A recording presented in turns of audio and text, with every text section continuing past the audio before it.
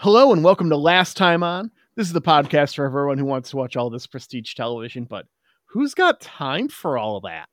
I know I don't. This is no time to talk about time. We haven't got the time. The time. No. Time is infinite. You'll always have time. You are finite. You are finite. Well, I am finite with this podcast. That sounded a lot better in my head. That is one finite ass you got. That now I got nothing. Are we talking about my created by J. Michael Straczynski ass tattoo again? No. Okay. Anyways, this is Last Time On. This is a podcast where we have picked a show that none of our hosts have seen and are jumping our way from episode to episode, guided by only dice and an attempt at comedy. I'm Xhafer. Hoping one day to jump home. Wrong show. Oh, okay. I'm Ben. I'm Victor. And Victor's playing with a cat. No, this is my dog, actually. And I'm mad. Yeah? Why are you mad? Very, very mad right now. Oh, no. I am ripshit. Does anybody remember what my prime time prediction was last gosh darn episode? Shit, I had it written down. No, Ben, I don't that we would have actors from Battlestar Galactica show up, but I specifically said the original Battlestar Galactica. Yes, you did. And who shows up in this gosh darn episode? It's a fucking Cylon.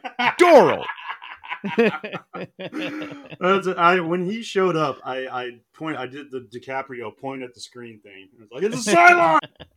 So mad. You know what's even so mad? What's even worse?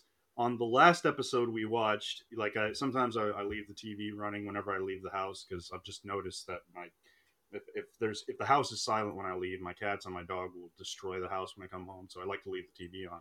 Anyway, I'm rambling, but it automatically started the next episode, and you know who was in that episode? Was fucking Chief from Battlestar Galactica, Chief Tyrrell. He was also in this. Womp womp womp, man. So we were talking about doing a little fan cast again here. Yeah. This episode. We've got a limited number. This isn't like Who Are You, my other podcast, where we have to space them out over seasons. We don't know how many episodes of this we got left. Yeah. So we better hurry up. We're only doing just one character at a time here instead of like a whole bunch. But I do got to say, so last episode we did our picks for our ideal fantasy casting for the reboot. Let's see. Let me pull it up here. But either way, Starbuck won. So Xhafer, I think that was your pick. Sweet. It wasn't a competition. Yeah, but it's just for fun. It is if I won. That is the most Xhafer response to that. We're not competing unless I won, in which case we're totally competing. I put this up as a poll in the research lab, and with 56 votes, Katie Sackhoff, your pick for recasting of Colonel O'Neill won. However, I do want to say someone in the comments suggested Tig Notaro, and I think that would be the bomb.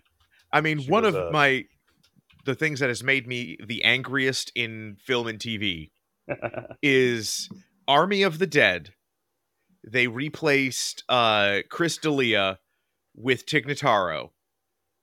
And that just proves that we have the ability to go back and replace every problematic actor from every movie with Tig Notaro, and we aren't. And that is why we are failing as a country. It's hard to argue with that a lot. Go back, replace every Kevin Spacey with Tig Notaro, every Woody Allen with Tig Notaro. Yes, I am 100% down for this alternate reality. So guys, I don't know how to say this, but we were going to recast Teal'c, right? That's what we agreed upon. Yeah. And I actually had already written down Tic Notaro as my recast. For Teal'c? For Teal'c? You did not. I did. And I know we haven't segued into that, but we're doing it now because we're doing it live. Yeah. Okay, that's fair. Can definitely do the deadpan. Can definitely do the deadpan. Can do the kind of the snark. weird, intimidating thing, and the very passive style of comedy that Teal'c often portrays is Tig Notaro's specialty. And then also we get the fantastic pun of Tilk. I don't know. I gotta workshop it. I feel like that's a stretch. Yeah. There's something there, but we're not there it's yet. not. I don't have it, but someone in the comments will get it, and I will not read it. Awesome. Cheers. What about you, Ben? Who's your ideal Teal'c? So, full disclosure, Vic dropped this on us as we were starting the recording. Sorry, So I didn't get to ruminate as deeply as I might have wanted to. But while Xhafer honed in on the deadpan of Teal'c, I went for the imposing. And while Christopher Judge is a giant, like tall man, I was thinking, okay, what if we kind of go diagonal and just pick somebody who is just built like a brick house, like one of the scariest, strongest people you have ever seen. And so I went with Jeff Cobb. Jeff Cobb is a wrestler. Yeah. Of course. I should have known. And I really, really liked him when he was the wrestling as Matanza Cuerto in Lucha Underground. He was just scary, terrifying, but I think it would be fun to have that guy who's just like the guy every time you walk into a room, everybody's like, well, we're not messing with that guy as our Teal'c. Jeff Cobb. Oh, I just looked him up, but I have no idea who this guy is. But yeah, this is one big motherfucker. Nice. So my turn. So for my pick, this is one of my favorite actors, and I think he's very underutilized in Hollywood. My pick for Teal'c is Bentley Kalu. He is famously known for most recently he does a lot of background stuff, but he was in the new Halo series that came out on Paramount Plus. He played Vanek. He was one of the Spartans. He was the big black guy in the EOD armor. And honestly, I feel like I wish that the Halo series had been about him and the other two Spartans and not focused on Master Chief. Because, spoiler alert, if you haven't seen the new Halo series, in the very first fucking episode, Master Chief takes his helmet off. Why did they do that? That ruined I hate the nerds who say, oh, you ruined the thing. But this time they did ruin the thing. They ruined Master Chief. Master Chief, you're never supposed to see his face. Anyway. So, but yeah, Bentley Kalu is amazing. He was also in one of my favorite low-budget sci-fi movies. It was called Kill Command. And if you haven't seen it, I'm sure it's not streaming anywhere, but you can find it in the DVD bin of your local dollar store. It is low budget, but it is really good. He plays just a scary motherfucker in Kill Command, and that's what he does best. He would be the ultimate Teal'c. Yeah, mic dropped.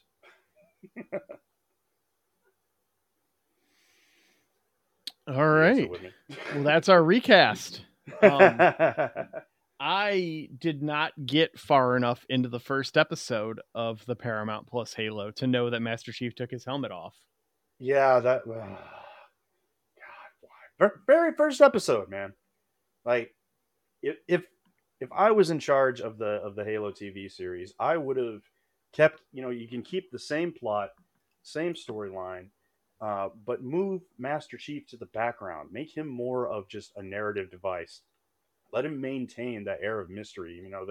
They do the whole thing where they explore the humanity of the Spartans. Mm-hmm. Give that to the other Spartans. Don't give it to Master Chief. Make Master Chief the enigmatic, stoic figure that he's supposed to be. And make the story about the rest of the Spartan team. I mean, isn't the whole point is that you are Master Chief? Like, Yeah, exactly. you don't Yeah, you're see supposed to him, be able to- you don't hear a voice. Like, the whole thing is because it's supposed to be you, and you're supposed to be filling in those blanks by screaming at your television, sitting in the chair.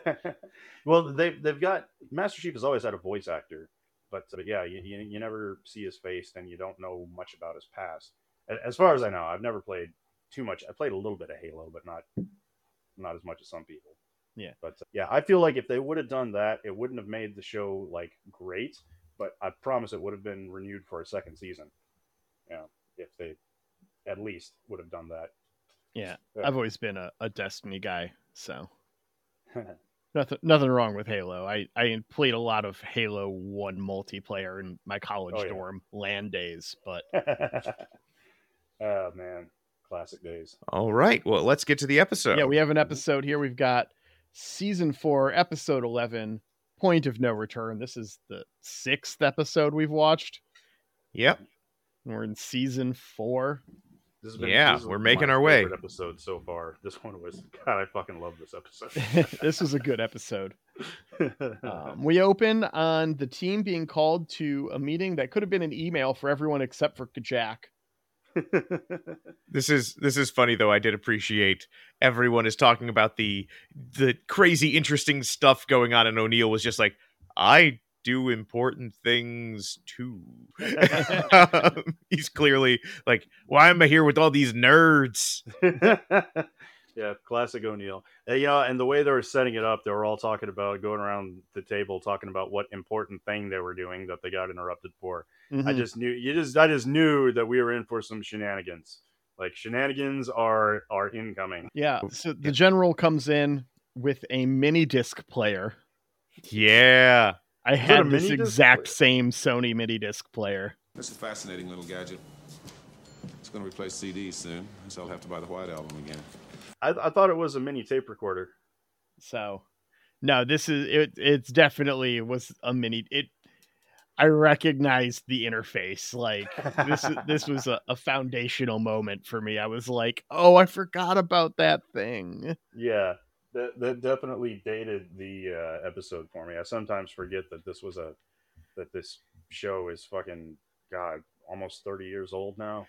Well, if anything, the haircuts in this episode. Oh God, they got so bad. Yep. So they play a phone call from not an amateur. Yes. And it's just this continuous list of conspiracy theories that he's well aware of and all this stuff until he gets to the Stargate's existence. I just want to say it's nice to know that conspiracy theorists have not changed in the past 30 years. Like, this all sounded like shit I see on Facebook all the time. The difference is they're electable now. Yeah, they're electable. Oh God! No. Calm down, Victor.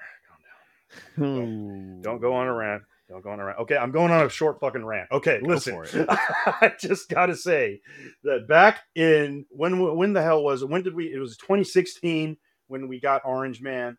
All right, listen.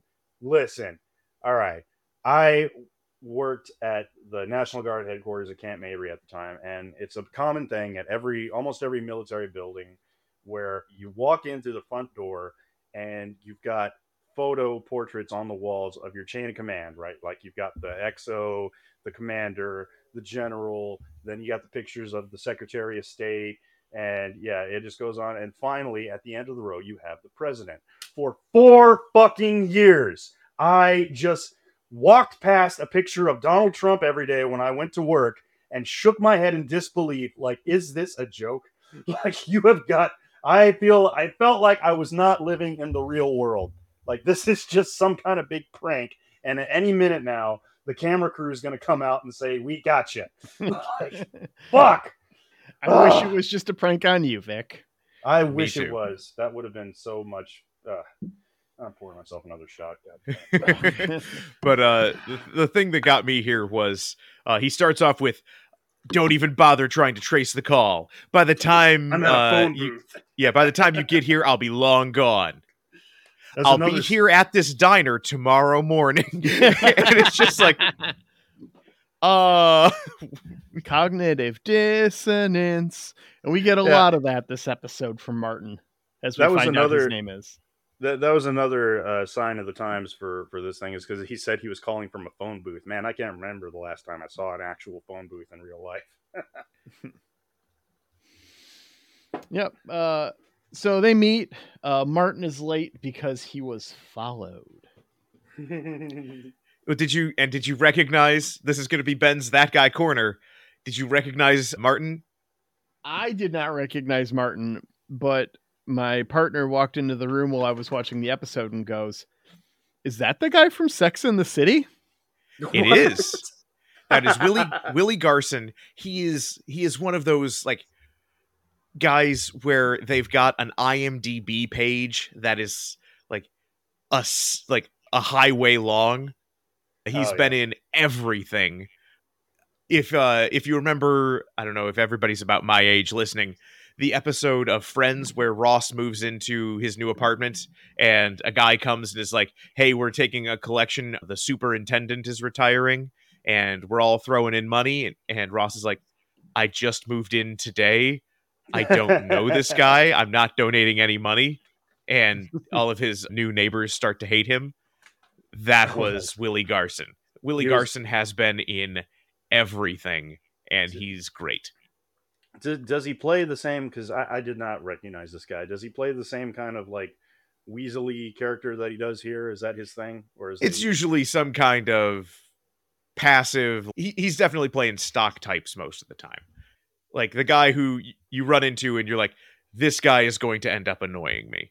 Yeah, and this reminded me of when I was on the train coming home from California, and if any of you guys have ever been on Amtrak, when you eat in the dining car, they usually do like a communal seating, so you have to eat dinner next to a complete stranger because there's not a whole lot of space. And on the way home, they sat me down next to this motherfucker who looked like Guy Fieri, except like 40 pounds, skinny Guy Fieri with one eye. Like I think he had a glass eye or something. I don't know. I didn't ask, but he was very extroverted and I'm very introverted. So I just kind of put up with it, made the small talk. But this guy sitting across from me in the dining car, having dinner, we did our small talk, talked about the weather, blah, blah, blah.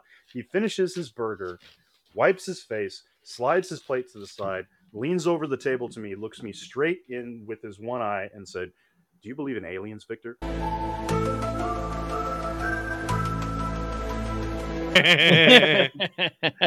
And I gave my honest response. It was kind of a shock. It was like random subject. We were just talking about like fucking sports ball or something. And he asked me, I gave him my honest answer. I said, I really want to believe. I love science fiction, but unfortunately, there's never really been any hard evidence to prove. And he just goes, "Oh, brother, I got your hard evidence right here." Reaches in his pocket, pulls out his phone, and starts showing me just so many photos and YouTube clips of fucking reptilians, and starts showing me photos of proof of why Joe Biden is a clone. Ooh, that's a new one. Miley Cyrus's second set of eyelids, all the shit that's been captured, and I had to sit through this and finish my burger and try to wave down the waitress to give me the check as soon as possible. This totally gave me flashbacks of that uncomfortable experience. I wish I was a clone. Do you? How do you know you're not? I'm pretty sure there's an Arnold Schwarzenegger movie where that doesn't go well.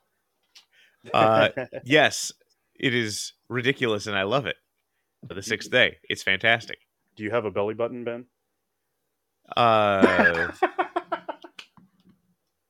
Should I? So we're taking away from the majesty of this scene right now by going on here. Yeah. About we haven't talked once about how Teal'c is a line cook.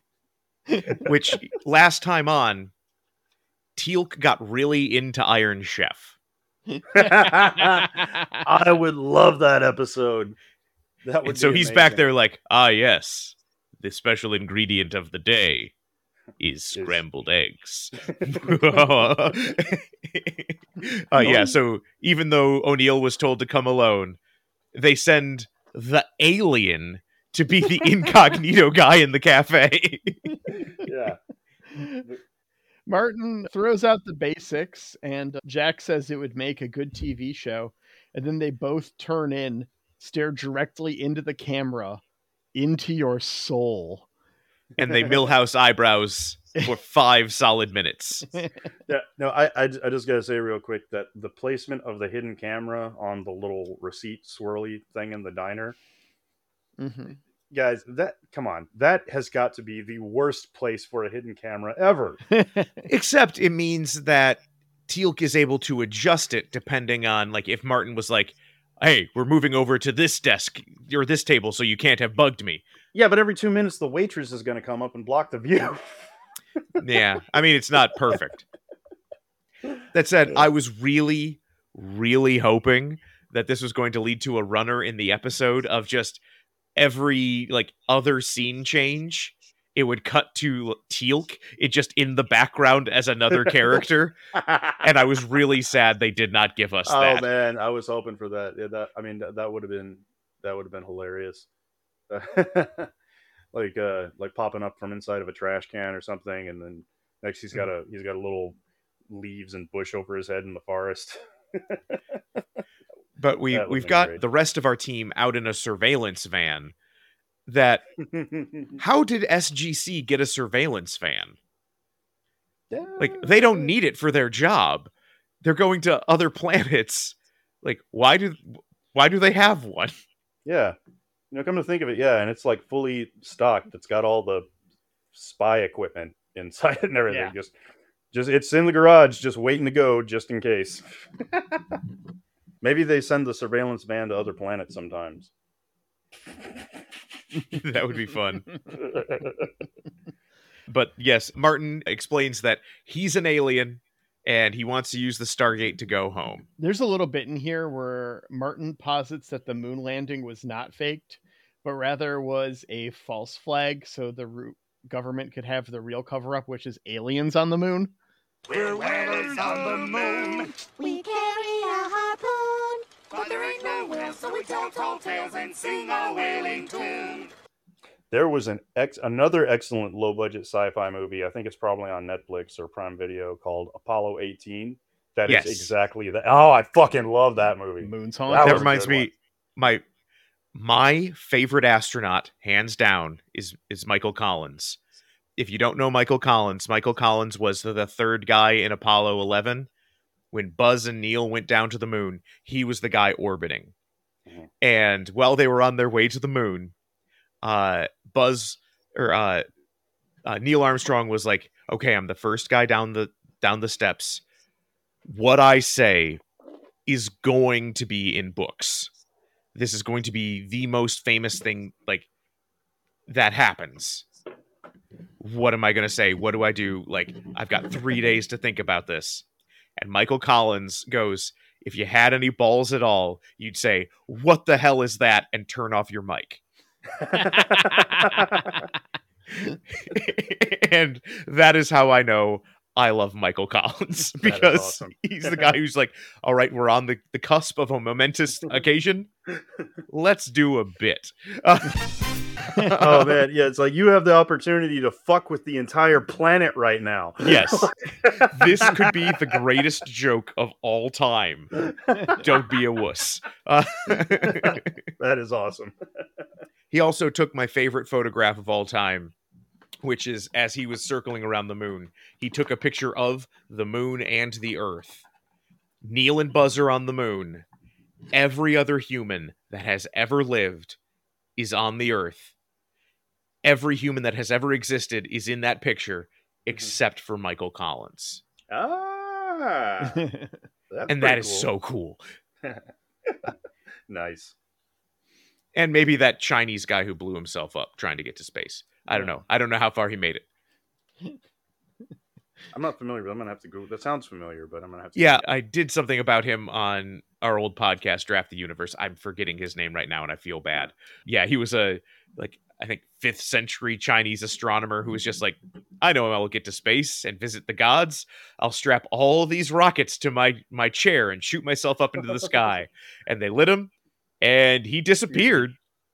He exploded or oh yeah, he blew up real big. Did you guys hear about that guy who died last year? Who was he claimed to be a flat earther, but he was like a stunt performer or something, and he built a homemade rocket to try and prove that the Earth was flat. And he made several trips, and it turns out in his like what's the word I'm looking for? What's the word that means after you're dead? Postmortem. Postmortem. Yeah, I think that's it. I think it's something else. Anyway, after he died, in his book, his wife or someone revealed that he wasn't really a flat earther. He was just joking with the community just to get them to fund his projects. So he just wanted to build rockets, and but he told them he was doing it, and he was going to try to launch himself into space to prove that the Earth was flat. The sad thing is, his highest altitude was lower than the average private plane. He could have just chartered a plane too. Well, planes, as you know, are all controlled by the government. Yes, of course. Yeah. The windows. You've had on to an do some airplane plane work, LEDs I'm sure, with the fake windows. Yeah. Mm-hmm. Oh, everyone in the government. Yes. Does Okay. network. I found him. Wanhu. Wanhu is the guy I was talking about. That's a fucking awesome name for a guy who built a rocket. Wanhu. Teal'c passes the messages along to Jack that they've got a stall so Dan and Sam can go check out his place. So he agrees to go see the ship that Martin insists. So this means that the waitress was actually an SG1 employee as well. Quite possibly. Yeah. The thing that gets me here is, like, I understand crazy people. There are going to be crazy people. O'Neill, you've been on dozens of other planets, met a whole bunch of aliens. Yeah. Why are you so instantly aggressively dismissive of this guy? Like, he can earn 3 hours of your time. Your salary, it doesn't matter. Yeah, he's just being classic O'Neill, because I mean, he's shitty to Daniel Jackson all the time, and Daniel Jackson's been right about literally everything, and he still shits on him every chance he gets. So we cut to O'Neill and Martin traipsing through the woods. Yeah. And here was where I was really sad, like, we didn't get, like, Teal'c just, like, fishing in a stream behind them. I've just converted my flagpole into an intercontinental ballistic fishing rod. Now I can fish right over my neighbor's property. Yeah, I gotta say, I meant to say this earlier during the intro, but Teal'c has quickly become my favorite character. And originally he wasn't. Before I started watching SG1 with you guys, I just thought he was a dollar store version of Worf from Star Trek. But no, I feel like he is better than original TNG Worf. He's a deluxe Worf. He's premium Worf. But DS9 Worf? Still not as good as DS9 Worf. That's where I was going. Yeah. But yeah, I like him a lot better now. He's my favorite character. I fucking love him. And, you know, during this entire episode, whenever they're around other people who are not in the Stargate program, he always gets a hat to cover his head. Yeah. Why is it such a big deal to cover the fucking golden funnel cake on your forehead, dude? Like, that's really not... It's just... That's not a dead giveaway that you're an alien. That's just looks like jewelry. Like, there are parts of the world where that would just pass without a second thought. Yeah, that place is called Austin, Texas. No one would give you a second. I would like to visit this Burning Man. Oh God! Oh my God! I want a Burning Man episode. They go through a gate. They think they're on another planet, but then it turns out they're just at Burning Man. These primitive humans. Oh God! You know what? I'm gonna make that a comic tomorrow. I'm gonna do that after the episode. I'm gonna make a comic. Fucking Burning Man. You heard it here, second listener, because the comic would have come out weeks ago. I gotta ask before we go forward. Martin tells Jack that he just trusts him, and he's not sure why, and that they have something in common that he can't quite place. I would like to get weird with it. Let's get weird with it. Let's get weird. All right. I can get weird with this, Xhafer. Yeah, let's get weird. You want me to get weird? I want you to get Let's weird, get Jen. weird. So, what I think happens is, at this point, O'Neill has been through the Stargate 100+ times. Yeah. Yeah. I think that changes you a little bit. Ooh. It makes it so that you kind of resonate a little bit differently. People who have traveled through Stargates, people who have spent a lot of time in space, it makes you different. Mm-hmm. And Martin is able to sense that. He's able to pick up on it and knows that even though he's being distant, even though he's being aloof, this guy's been in space. And I can feel it. It's kind of like how like people from the Midwest, when they're out in public, they can always, pick up on that Midwest vibe. Like when you brush by them and they're like, "Oh, gotta get back to you." And they're like, "Oh." Hey, that is our word. Sorry, I did not mean to culturally appropriate the Midwest. Ope is ours. Look, if you haven't gone to a family gathering and been served a salad that had both marshmallows and mayonnaise in it, you don't get to use the word ope. Oh my God, that is a war crime, man. It is. It's terrible. I've never had that either. I don't know. I refuse to accept that one of Glorianne's family members has not brought over at some point a salad that at least contained marshmallow. If they have, I didn't have any. Yeah. I don't know. Oh, you didn't have to eat it. Someone had to bring it thinking it was appropriate. I've had stuff that had marshmallow in it. I haven't had anything that had marshmallow and mayonnaise. Not that you know of. It's the secret ingredient, Ben. Marshmallows and mayonnaise. Anyways, I'm going to get weirder than that. These characters have actually met in the past. Ooh. I'm going to say they met 3 years ago at a libertarian political convention. You think so? Wait, why was O'Neill at the Libertarian Political Convention? Is that his thing, or was he? To be clear, this is not Richard Dean Anderson's political assuasions. I checked before making this joke so that I could clarify right now. But nice. Captain Jack O'Neill strikes me as a 90s libertarian. Did he have what the hell is that guy's name? Ron Paul, did he have a big Ron Paul poster in his bunk?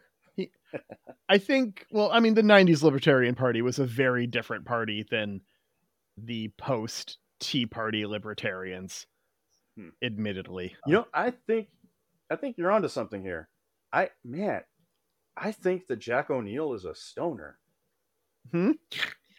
Like, he's been through some shit. Like, before he even got into the Stargate program, he was a Special Forces guy, so he's seen some shit. Yeah.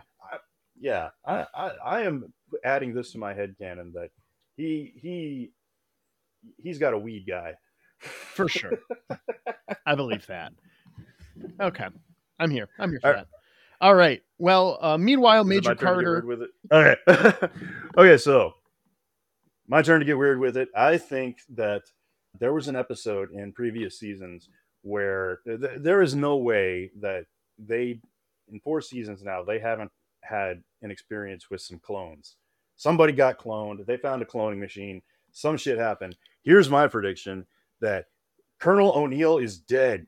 Original O'Neill gone, and they pulled a Picard and transferred his consciousness into a fucking clone. And this is a brand new O'Neill. That's something they do in sci-fi all the time. They did it to Harry Kim. They did it to Jeffrey Combs. Rick and Morty happens like every 2 episodes. Yeah. Yeah. They did it to O'Brien. Oh, yeah, they did do it to O'Brien. At least once. I think they did it multiple times. But yeah, this is a new O'Neill. Yeah, that's what happened here. Okay. Meanwhile, Major Carter leads the rest of the team to Martin's house. I did appreciate her Canadian tuxedo. Yeah. Lots of glow in the dark star stickers. I gotta say, this house is 8-year-old me's aspirations for home decor, guys. There's lava lamps, weird alien heads, and glow in the dark shit everywhere. I loved his house. And I loved the bit where Teal picks up the little toy phaser This weapon appears to be inoperable. But I did appreciate he looked over at them and then was like, smile. He's like, I'm trying human jokes. Is this fun? Is this fun for you? I also did appreciate that Teal'c has adopted the height of fashion, not just the height of 90s fashion, the height of fashion, period. He's got a bucket hat. I like wearing bucket hats, but it's not like any old bucket hat. Oh, did you also notice that they had an actual gray alien statue in this guy's house, in Marty's house? Yeah, they had an Asgardian. Yeah. And I liked how they're like, well, that guy's familiar. Also, I'm going to ask you guys, Major Carter can pick locks? Is that new? Or do you think this has been established that Captain Carter, she can get into everywhere she wants? What happened to her, guys? What the hell happened to her? Can't explain. But I got the van. Party needs someone who can use thieves' tools. All right. I'm going to say that before she joined the Air Force, she was a hood rat. She ran with some gangs in Compton. But then she cleaned up her life and joined the Air Force. And I'll bet you there's even an episode where like her old gang crew comes looking for her. She's got a new identity. Carter is not her real name. That would be surprising to her dad. Yeah. Oh yeah, I forgot about that.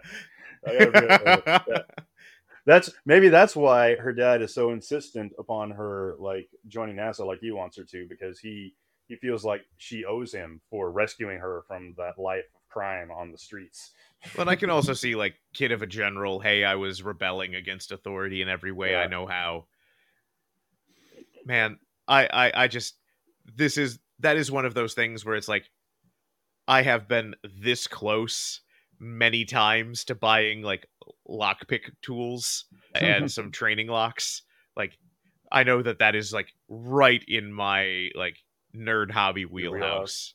Yeah. And so every time I see somebody picking locks, I'm like, I want to pick some locks. I am embarrassed to say and admit, don't tell anyone this, guys, because I'm like super embarrassed about this. But, yeah, we won't tell anyone, Vic. The internet definitely won't hear it. Keep this between us. I multiple times I have bought those little kits because I've to open a car door because I've locked my keys in the car so many fucking times. Oh, I've got a Slim Jim. Yeah, I don't know how to work those. I end up just damaging my fucking car every time. I've got so many scrapes. The little weather sealant on the windows on every car I've ever owned, I have broken trying to break into my own car to get my fucking keys out of it, and then I usually just end up paying a couple $100 to have a mobile locksmith come out. Who are you, and how did you get in here? I'm the locksmith, and I'm the locksmith. It's embarrassing to admit. I have locked my keys in my car while it was running before.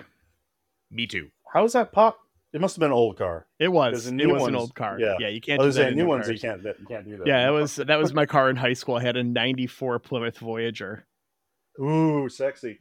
Well, there's actually a very fun story behind that car, because my dad was buddies with some guys who ran a repair shop, and the genesis of my dad purchasing that car was that Ben, don't read into anything in that statement. It's probably correct, but whatever. And so not with what I know of Chuck. Yeah. So I wish the listeners at home could see Ben's face right now. That was the most judgmental Ben I've ever seen. And so this was like someone who got the car, was like dropped it off and was just like, they got the total for the repairs. They're like, I can't afford that, or I'm not paying it. And they're like, okay, well, you've got to come get it. And he's all like, well, and we also did some work on it, so you owe us this much money to figure out that we got to that point that you needed these other things. I'm pretty sure that's not legal, but yeah. And so the dude signed the title over to the shop rather than pay for the car. And in turn, it became their tinker car where they taught people how to do things. And so it was that for a while. So it actually had a custom rebuilt transmission in that car that was ridiculous. I would race sports cars. Like I was doing crazy shit in that car in high school. And I can say that because I know my mom's never going to listen to this podcast, but Xhafer, yeah, Ben. Are you sure this guy just didn't pay and the guys at the shop didn't call up your dad and was like, hey, get this guy to give us the money or sign over the title? Chuck, go put the fear of God in this guy. I was with my dad at the shop when we picked it up. So were you there with your dad when they got the title? No. I want to believe that your dad pulled a Fast and the Furious and they had to race for pink slips for this car. There is a substantial chunk of my life where I may or may not have been convinced that my dad was a hitman. Oh, I love this backstory we're getting here. This is awesome. He did at the very least have an... Hey, we have to edit that out, but yeah. Vic needed the context. Yeah, we found out that it was not my dad was not a hitman. All right. Anyway, we find way too judgmental about the amount of mental health medication this guy's got. Yeah. For Mr. Allergies, Daniel Jackson. Mm-hmm. This is kind of shitty. Yeah. And we find out that they are being spied on by people in a warehouse. And this is where we see Doral. They have the camera inside the gray alien's eyeball. I love that. And then we cut to a warehouse with a single desk in it, where they're spying on this guy and fucking Cylon. And then the Cylon shows up. Yep. Yeah, they have a notable lack of reaction to Teal'c's otherworldly nature here, which still doesn't make sense given what we find out by the end of this episode. Yeah. You think they'd be like mad pissed. Hey, there's a Gould here. Yeah. We don't like them. Yeah. Well, I'm not sure. I might have missed this, but it seemed like they had never heard of the Gould before. Because they never... They said they were at war with them and being destroyed. Yeah. Oh, so it was the... Oh, well, yeah. Okay. Yeah, you're right. Then that is a definite lack of reaction. You think they would have just panicked and packed up their shit and gotten the fuck out. Be like, the Gould are here. Let's get out. Yeah. So. They take some of the pills and find that they've been tampered with. SG1 go to Martin Shrink, who says Martin is harmless. Which is a very random thing for them to do, I felt like. It's like, he's on a lot of medication. Let's take it to the lab and test it. Like, that's not, as far as I know, that's not standard procedure for any investigating crew. That was a little strange. Yeah. But I suppose it was for the plot. Or was it, though? Because it wasn't really a big plot device. Anyway. It gets them on the path. If they don't go see the Shrink, then they don't get kidnapped. And it's not an SG1 episode if half the crew doesn't get kidnapped. That's true. I'm picking up on that. That is true. Happens almost every episode we've seen. Yeah. We then cut back to the motel where they're watching The Day the Earth Stood Still, and Teal'c keeps demanding money for the shaky bed. Yeah, loves that vibrating bed. I got to say, I was going to ask you guys, have you ever seen one of these? Because I have never seen a shaky bed like this in real life. The only places I've ever seen them is on TV. So are those actual things? I have stayed in more hotels in my life than I could begin to count. I spent a lot. I spent 5 years on the road in Michigan and 5 years on the road across the country. Yeah, I had to travel quite a bit in 2020 for work, and occasionally before that. I've stayed in a lot of hotels too, and I've never once seen a shaky bed. I've stayed in a lot of hotels, a lot of motels, a lot of shitty places. I got bed bugs once, the whole deal, and I've never seen shaky bed anywhere. And I've stayed at a motel that if shaky bed existed, this place would have had it, and it didn't. I remember actually being a little disappointed. Yeah. What about you, Ben? Have you ever seen the shaky bed? I've never seen the shaky bed. Never seen the shaky bed. Yeah. I wonder if it's something you can buy on Amazon. Turn your bed into a shaky bed. I'm gonna look that up after the show. Man, I need one of those. And leave us a 5-star review. We'll randomly choose somebody to get a free shaky bed. And also, I noticed. I think this is the only time I've ever seen Teal'c smile. Was when he put the quarters in the bed and he was like, "Yeah." he smiled, I feel like a couple times this episode, and I like that like Teal'c is like getting more personality. So Marty shows up and reveals that he knows the 7 chevron codes to get back to his home planet. And it's one of those things where it's just, why didn't you lead off with this, my dude? Yeah. Would have saved some drams if you had just laid down this chevron code from the start. Yeah, well, I think that fits his character because he's so all over the place. You know, he seems like the type of guy to leave out something vitally important.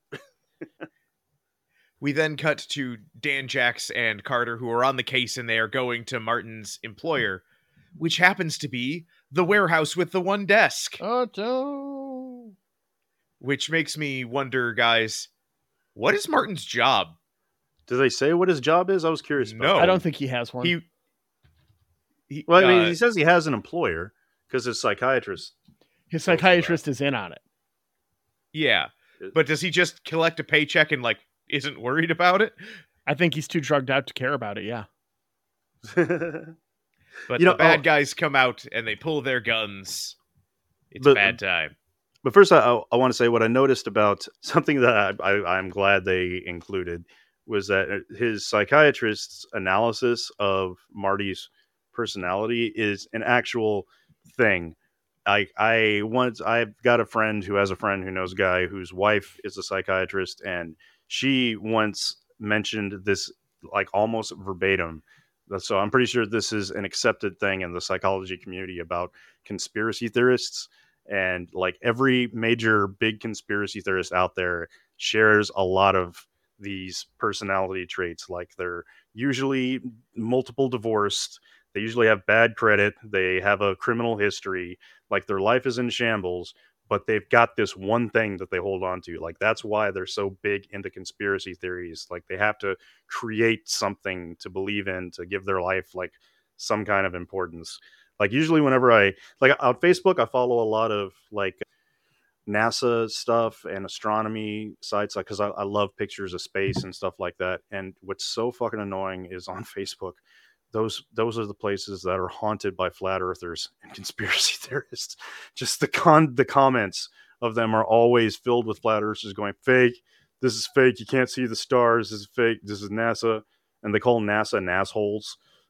Because NASA is the ultimate enemy of these people. But I've recently discovered the way to shut them down. You want listeners out there, if you're ever in an argument with a flat earther, this is one weird trick to shut them down. Ask them this question. Ask them, what college did you go to?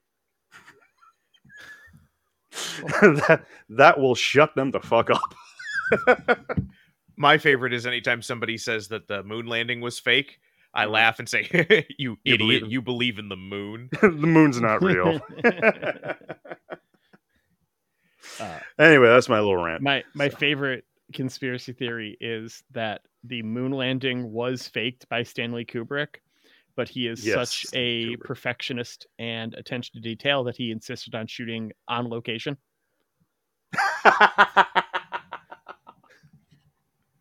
Oh, that's awesome. Can I tell you guys the one conspiracy theory that I do like subscribe to that I believe in? Sure. I promise to only judge you a little bit.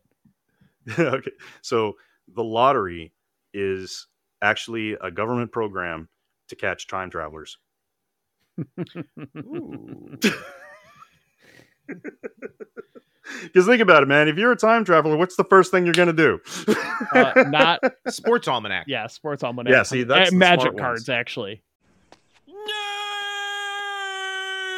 But oh god. Yeah, I would buy Bitcoin personally. Here I think that's a is the problem with that, Vic. If I may. Well, I guess you go back and you pick a time that it lost. You pick if you're smart. Yeah, if you're smart, you would not pick a winning lottery number that someone else won. You wouldn't wait for that announcement. You'd have to go back. Go get 5 out of 6. Oh no, I won $3 million. Oh, yeah. If you're smart enough to have time travel, theoretically, that intelligence is in our current society, incredible intelligence would be required to possess time travel. Besides, if I have time travel, I'm not playing the lottery. I'm going back and investing in the East India Trading Company. I'm going to make a bunch of money for about 200 years, and then I'm cashing out. Just go buy Manhattan from the Native Americans. Wait a long time. Pull the deed out when New York is developed, and oops, I own New York. Would you really want to own New York, though? The property values? Yes, I would. I would sell it immediately. Like a massive... Yeah, get rid of it, man. You don't want to hold on to that thing, man. No, but real talk, I'd probably buy cases and cases of like original OG first set Magic cards where the boxes are worth $20,000-$30,000 a pop. I love that. That's your thing. It's low impact enough where you're not going to fuck up the timeline too bad. You might stop a couple of nerds from getting into Magic, like, is the only long-term consequence. And that's a net positive. Right? Yeah. I'm helping society and making myself obscenely wealthy. So it's a win-win. Nice. They go check on the psychiatrist. Yeah. He has moved out. And O'Neill then comes back to the motel and finds that Martin is locked in the bathroom because he tried to fight Teal'c. And I am so mad at this episode for not letting me see that. I 1000% believe the fight involved one of those like hand on forehead windmill punching. That's exactly how I pictured it. And Teal'c is just like, O'Neill said I cannot hurt you. Interspersed here, we see Sam and Dan captured where they do a shitty version of my other podcast, Cold Open. Who are you? Who are you? Do you know who I am? And now we can say, hey, Laura, shout out. Who are you? Go listen to Who Laura. Are You if you dig Babylon 5. I thought the exact same thing too. The first question is, who are you? Who are you? Neither party here is forthcoming with information. The investigators do reveal that they know Teal'c ain't human. And then when Martin wakes up, he remembers where the ship is. So he takes O'Neill and Teal'c to go find it. And O'Neill's face when they actually find the ship. Chef's kiss. Perfect. Priceless. Nice. I will say this is where the episode loses me, though. Really? Because you're going to tell me that Mr. Conspiracy Theories here, who has not gotten his memory back completely, is going to be chill with a military tent as they dig up his spaceship. Ah, that is a good point. That's a good point. He knows he's talking to the Air Force. Yeah. The one thing I did appreciate, they start trying to like threaten to torture Daniel Jackson and Carter. And part of me really wanted them to be like, man, do you know how often we've been tortured? This is Bush League stuff. You got a taser? Yeah. I got zapped with a lightning iron on a stick. And then some guys hooked me up to a thing that made me have a clip show. Like, you guys got nothing. Yeah, if I can survive the clip show machine, you got nothing. Yeah. Did you guys see just how big the fucking computer monitor was that they set up in the Air Force tent? Yes. Man, that gave me flashbacks of when I was a teenager and went to LAN parties and strained my skinny little muscles trying to carry a massive 19-inch monitor, CRT monitor up the stairs to a LAN party. Like, those things were huge. Oh man. We do get a note here that this is not the ship, but rather an escape pod. And that there are... Which I gotta say, that is a dope ass looking escape pod. I like the design of the ship. It looked pretty sweet. Yeah, it looks like... Does this mean that the actual ship is still in orbit? I got the impression that it was destroyed. Yeah, so did I. Like it crashed or something. Which I guess there would probably be rubble somewhere. So yeah. It might have got blown up in space. That happens. Yeah, that's true. But around here, as I believe Marty is starting to remember everything, he reveals, okay, we were at war with the Goa'uld, and we're like, we're humans, we're not from here, let's go to Earth. Earth can help us. And they get here and they're like, oh no, we were more advanced than these rubes. They can't help us at all. We're screwed. Let's just hide here. Yeah. Which this episode is more proof of my initial theory that SG1 is one of those TV shows where every alien in the universe looks like humans. Like, we got a couple of weird ones during the clip show, but for the most part, all aliens. Well, I guess they are, because they said that they were. Didn't he say that his original race was created as a slave race by the Goa'uld? Well, yeah, they were humans are an invasive species in the galaxy. Yeah. We were the pet turtles after the Teenage Mutant Ninja Turtles movie came out, where everybody bought their kids turtles and then was like, actually, these things kind of smell bad and we don't want to take care of them. And yeah, so the galaxy is now lousy with humans, using like the pest louse like terminology. Yeah, we're just everywhere. we are the invasive species of the galaxy. That's so true.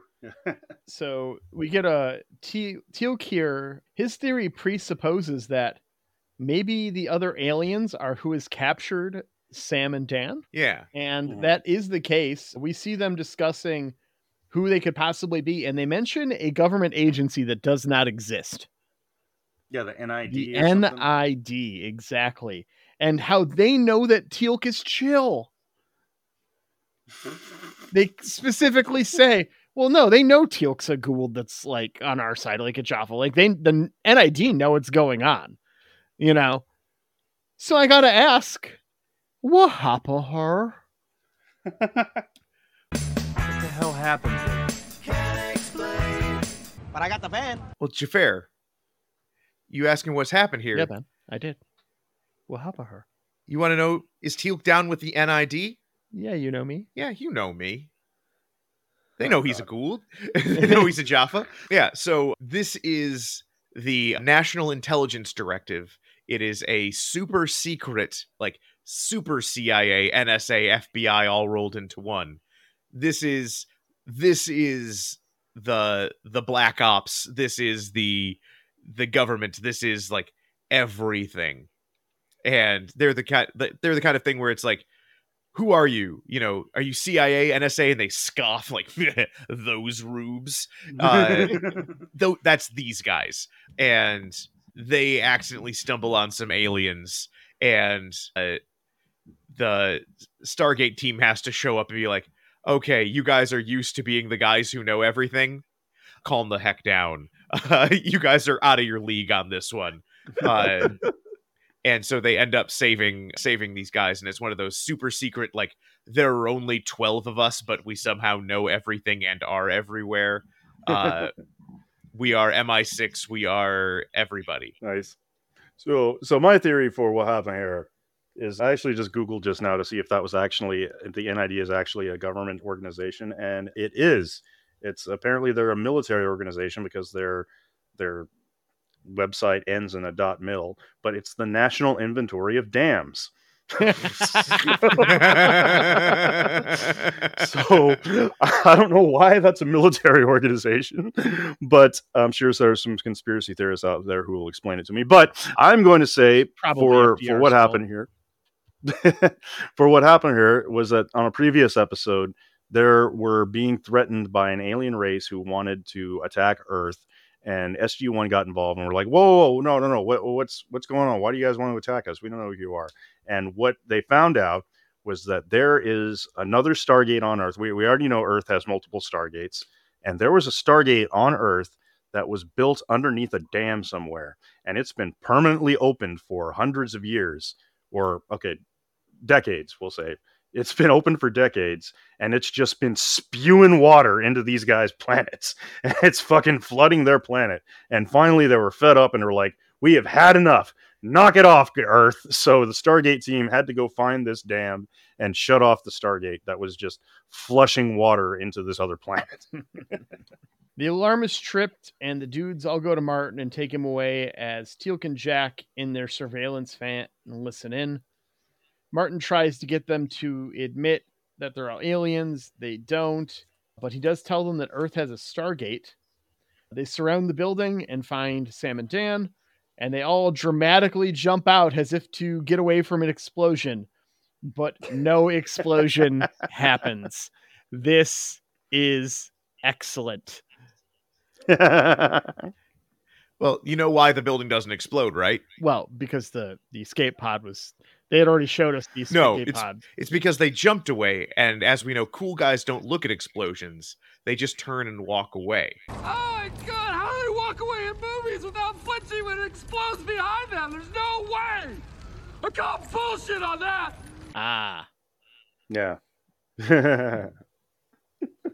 So, yeah, the escape pod blows.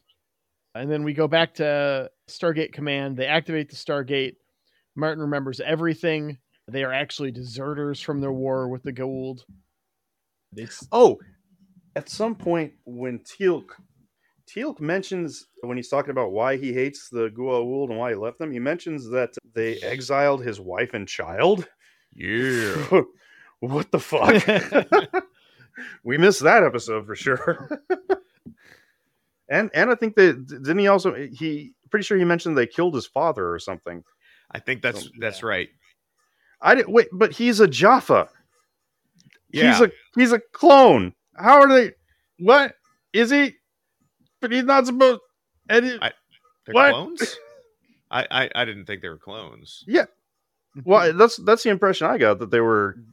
Well, I guess they don't have to be a clones. servant race. Yeah. Okay. You're right. They don't. Yeah. I was just, for some reason in my head, I just thought they were all grown in tanks just to carry Goa'uld. But yeah, I guess that. I don't know why I thought that. That was just my impression that I got. Huh. Yeah, hard to say. Not quite sure. They activate the Stargate and send the Malp through. They say it's safe, but they're not going to like it. And we see some reactions, and it's not looking good when they turn the Malp on.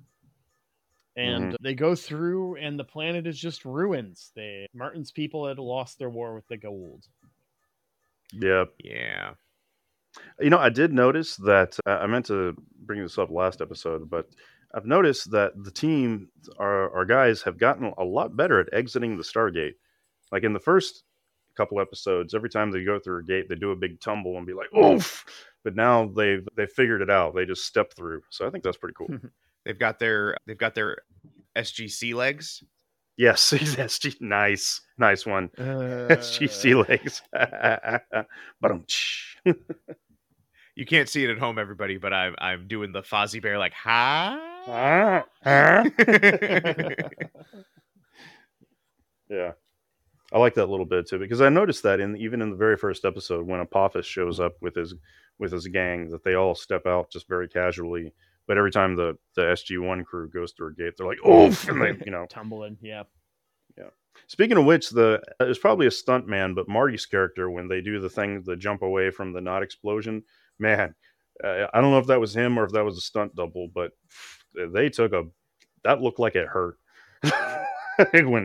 when he jumped away and hit the concrete. That was oof. I felt that one. All right. Well, that's the episode. We end on just kind of that dour note. This is a good. But yeah, Marty's like, "Hey, I'll come back with you guys. My planet's been destroyed." Yeah, I'm sad. At least he doesn't remember his own planet, so I think he'll get over it pretty quick. Well, no, he's got his memory back. Oh, he got all his memories back? He got his memory back just in time to be like, oh, and everyone I ever knew or loved is dead. Yeah. I hate when that happens. Common occurrence. Yeah. One of those days, man. All right. Well, we got some dice to roll and some predictions to go over. But before we do that, do we want to take a look at the scores from last episode? Let's get the dice roll out of the way first. Okay. I'm curious. I got to say, I'm invested in the show now. I'm looking forward to being able to watch a new episode. That is an 18. Ooh. Which means we'll be watching season 5, episode 7. Oh man, we are going so fast through this show.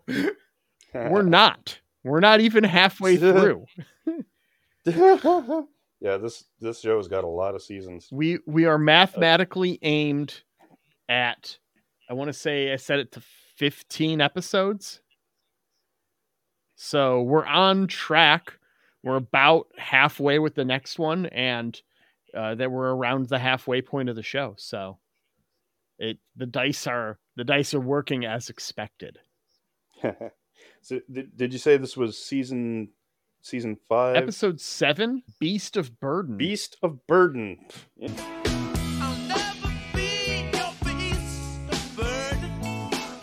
Daniel goes on a rescue mission after his Una's friend Chaka is taken by slave traders.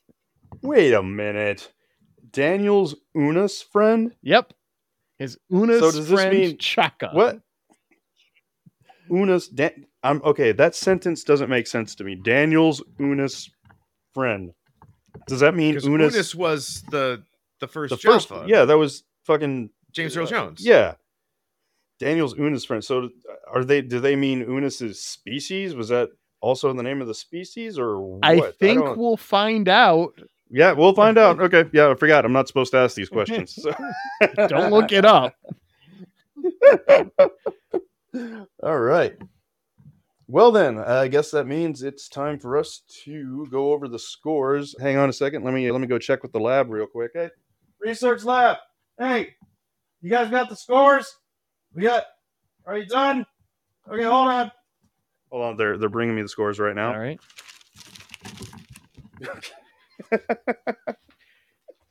All right, so we got a tally, and so far, let me see who's in the lead here. I am at 14. Yeah, Ben, you are currently in the lead with 14. Xhafer, you're in second with 10, and I'm in dead last with 9. So let's go. Let's get this updated here. Let's take a look. All right. Okay, Ben, I believe these are yours. You made the prediction at least 2 Star Trek actors make a guest appearance. Mm-hmm. You are absolutely correct. That one is confirmed with 18 votes. God, the new Facebook update doesn't show me how many total votes we got anymore, but there was a lot. We had quite a lot of participation in this. Cool. So, and from certain sources, I got there is quite a few Star Trek actors who make appearances. I am not surprised. Yeah. Do you want to know who? Should I spoil any of this, or should we keep it? No, keep it secret. Keep it safe. Okay. I want to be surprised if we end up on one. All right. Yeah, I hope we. I want to be like, holy shit! It's Rene Auberginois. Yeah. Yeah. I think I really hope we Dorn's a Xhafer. Like I want the universe to be Michael able to Dorn's have a that. All right. Your next prediction was at least 2 Babylon 5 actors make an appearance. All right, Ben, I want you to take a guess. Take a guess. Guess which Babylon 5 actor. Take a guess. Oh, I'm gonna say Andreas and. Nope. Oh, okay. Then I will go with Bill Mummy. Nope. Try again. Claudia Christian. Nope. Try again. There were none. There are no fucking Babylon 5 actors making an appearance. I spent so long going through IMDb trying to find at least one, but there were never any Babylon 5 actors around SG1. This makes no sense to me at all. It was just statistically unlikely. I know. I was so frustrated. I'm like, come the fuck on. And even like some of the background, there's no Bester. There was no Delenn. Nobody. I can't believe it. I don't know. Maybe if they were they boycotting this thing from their fucking unit. They would have been on the air at the same time for a couple of years. Not really though. Because when did Babylon 5 end? 93 to 99 was Babylon 5. Okay, yeah. I guess they were all gainfully but that's employed, still the 9 seasons of SG1 they could have been on. Yeah. Yeah. That is pretty wild. Okay, so no points for that. Next prediction: at least 2 OG Battlestar Galactica actors make an appearance. All right, Ben, guess which Babylon 5. Guess which Battlestar Galactica. I mean, I'm just kidding. There's none. Yeah, that was so. That brings your current total to 15. All right, next up. Let's see. I am surprised that Richard Hatch wasn't on it.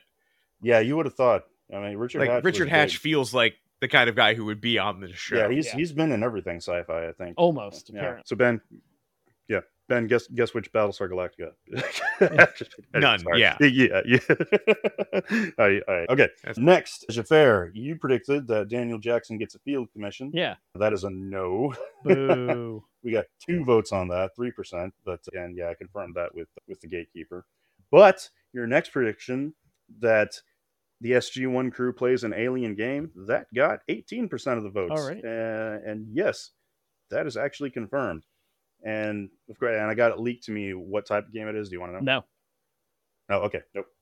And all right. And for your final prediction, so that's 2 more points for you. So that brings you up to 12. Mm-hmm. And your final prediction, someone takes an arrow wound. Okay, found it.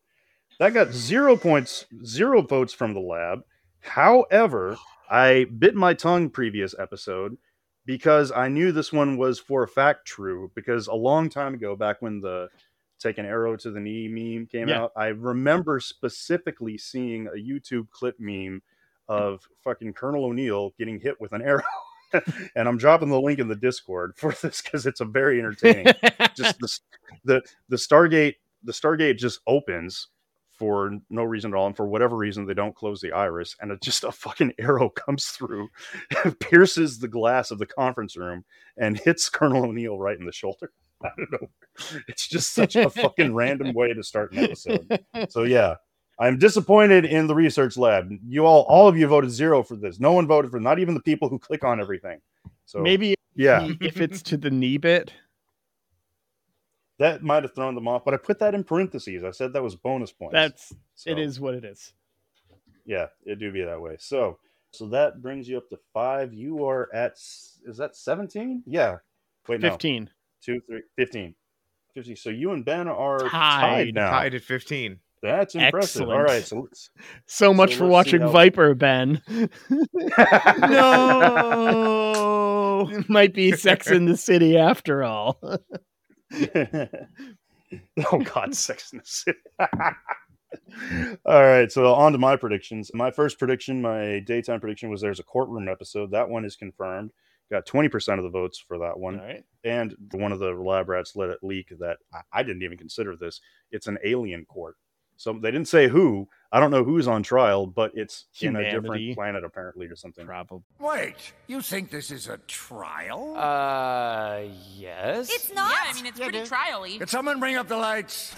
The entire, my God, I hope it's a Q episode where humanity is on trial.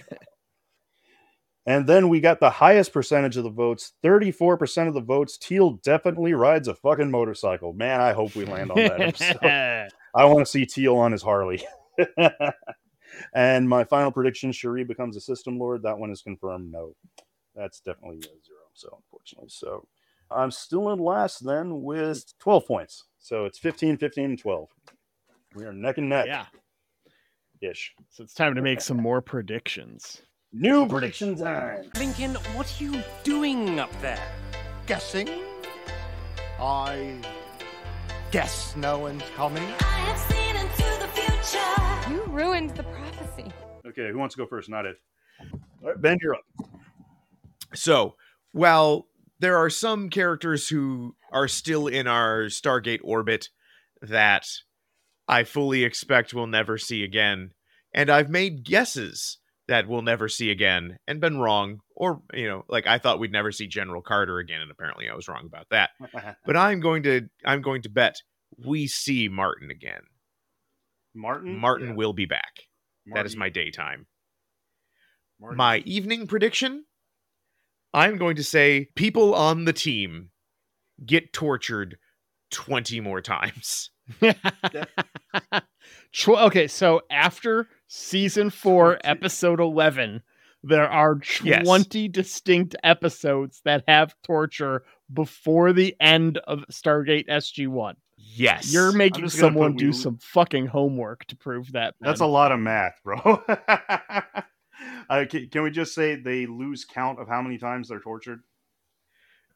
Sure. Specifically 20. That's gonna be difficult to prove. And then I will go with my prime time. There is both a heist episode and a casino episode. You know, I was almost going to add that to my predictions. I was going to predict there was a heist episode, but a casino episode. I will make my call for a bonus point. Yeah. If the heist episode is the casino episode. O'Neill's 13. Yeah. Teal'c's 13. I like that better. Yeah. All right, I can go next. Go for it. My daytime prediction is we're going to meet some normal ass humans that are more advanced than Earth. Okay. They meet. Yeah. Just like I mean, we just did. Did we? Well, yeah, you're right. Marty's race is just a normal ass human who's more advanced, and the Bedrosians were normal ass humans who were more. I mean, I'm talking like, well, I guess if they were at war with the Goa'uld, then theoretically they were advanced enough to put up a fight against the Goa'uld. Yeah, and the Bedrosians had lasers and artificial gravity and shit. The Bedrosians had lasers and shuttlecraft-looking ships. Yeah, force fields. They had force fields. Okay. Make a new prediction. I was thinking like there's a human race out there that is like tied with the Goa'uld. Like they're technologically comparable to the Goa'uld. They're okay. If that is specific enough for the audience. If it's not, yeah, we'll do that. Okay. There's a human species superior to the Goa'uld. On par. On par. I feel like if they're superior, the show gets easy. Yeah. Well, I mean, we already met I think it was the Asgardians in the clip show who have the laser eraser beam that just erases Goa'uld ships. Yeah. Okay. All right. Evening prediction. There's a Death Star. It doesn't have to actually be a Death Star. Planet killer? A planet or system destroying device of some sort. So it could be like the Sun Eater from Star Wars Extended Universe. Oh God, you are such a nerd, and so am I for knowing what it could be a planet blower upper. It could be like the Vorlons have. It could be like the Shadow thing where they destroy it from the inside or whatever. Just some kind of planet-wide destruction device, which I'm just going to call a Death Star for the sake of ease. But I'm sorry, Ben, did you say LimeWire? Yeah, but that was a system destroyer. It's called LimeWire? Oh, yeah, LimeWire. Because every time I downloaded something, it destroyed the system. Destroyed its computer, yeah. I get it now. I actually never used it because I was too scared. I used it on my work computer when I worked for Verizon at tech support. Oops. Those statute of limitations are gone. I don't mind mentioning it. And then my third prediction, we've met some worlds that are straight out of Earth's past already, right? All right, what's the next theme planet we find? I am going to suppose that there is a age inappropriate theme planet. So like we know that humans were taken at certain Lolita planet? No. Let me explain what I mean. Like there is a planet that's like Earth, but somewhere like around 150 to 200 years in our past. Like all the other past planets we've met have been removed from Earth at this point of time before there would have been widespread knowledge of aliens. I think there's like a 1920s planet or something. There's something that there's enough communications in the world where if aliens had existed, a significant portion of the world would know about it. Something that would be, hey O'Neill, these ghouls sound like bad eggs. Yeah, exactly. We'll give them the old one. Maybe not specifically a 1920s planet. Maybe they do like a 60s planet or something, or like an 1890s planet. I feel like they absolutely have to have a Wild West episode where they find Cowboy Planet. Yeah, something like that though. Something that like in the last 150 some years that totally could have existed. My shorthand is there's a planet that's like Earth, but it's only like 100 something years behind us. So like a 19th century, would that work? Yeah, that's close enough. Yeah. 19th century. Yeah, with the acknowledgement that if Angela comes back and is all like, oh, well, there's an 1890s Victorian planet, that it there counts totally, for what I'm trying to do here. Yeah. All right, so that brings it to me. Let me find, where did I write down predictions at? Here we go. Okay. All right. So for my breakfast prediction, I am going to predict that that I think we were talking about this in the Discord earlier. That there's a duel episode where the episode is focused on one of the team members, probably Teal'c, gets challenged to a duel and they have to fight to the death.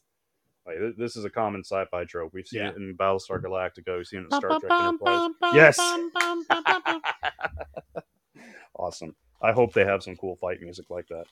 Let's see. And then for my lunchtime prediction, I'm going to predict that there's an outbreak episode where, all my predictions this week are all going to be theme episodes. Yeah. That there's an episode where Stargate Command gets infected with an alien virus and they have to lock it down, and it's the whole pandemic and it's a rush to find the cure.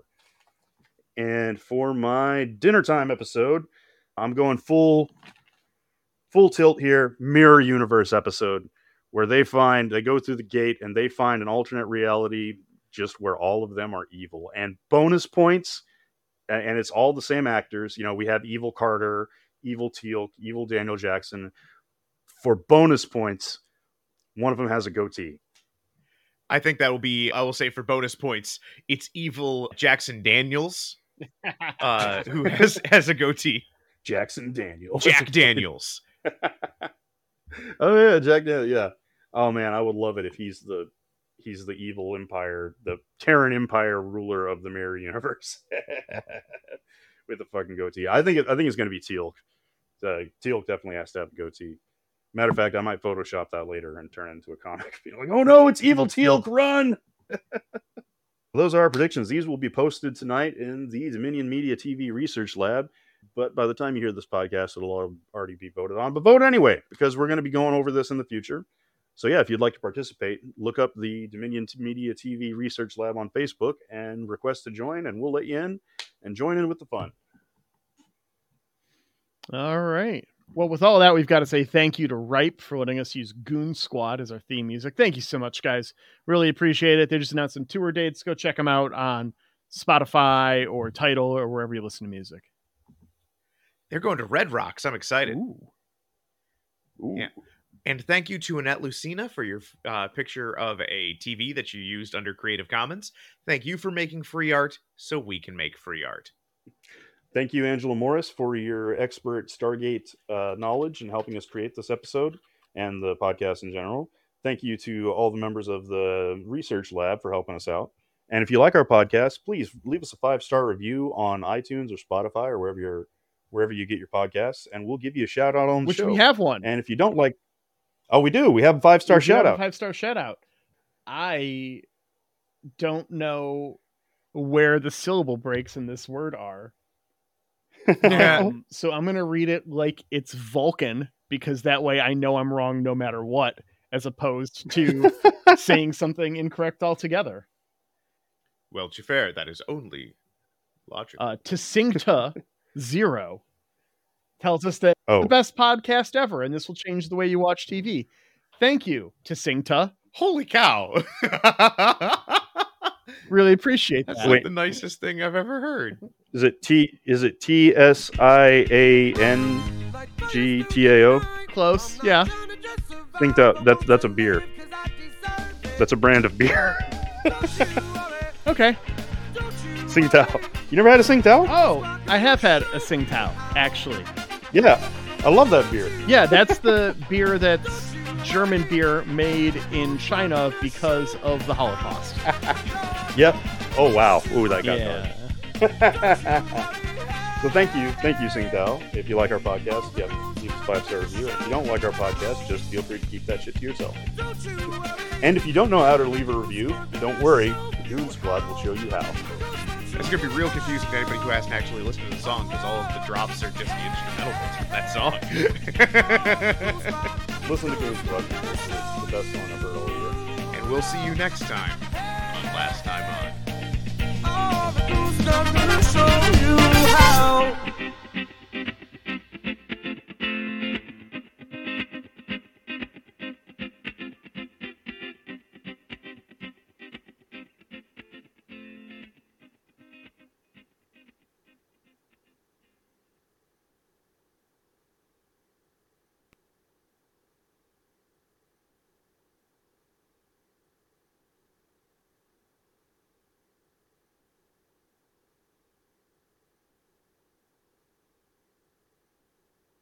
If you can drop in the Battlestar Galactica theme in here, just the opening of the piano, the dun, dun, dun, dun, dun, dun, that would be awesome. Yeah.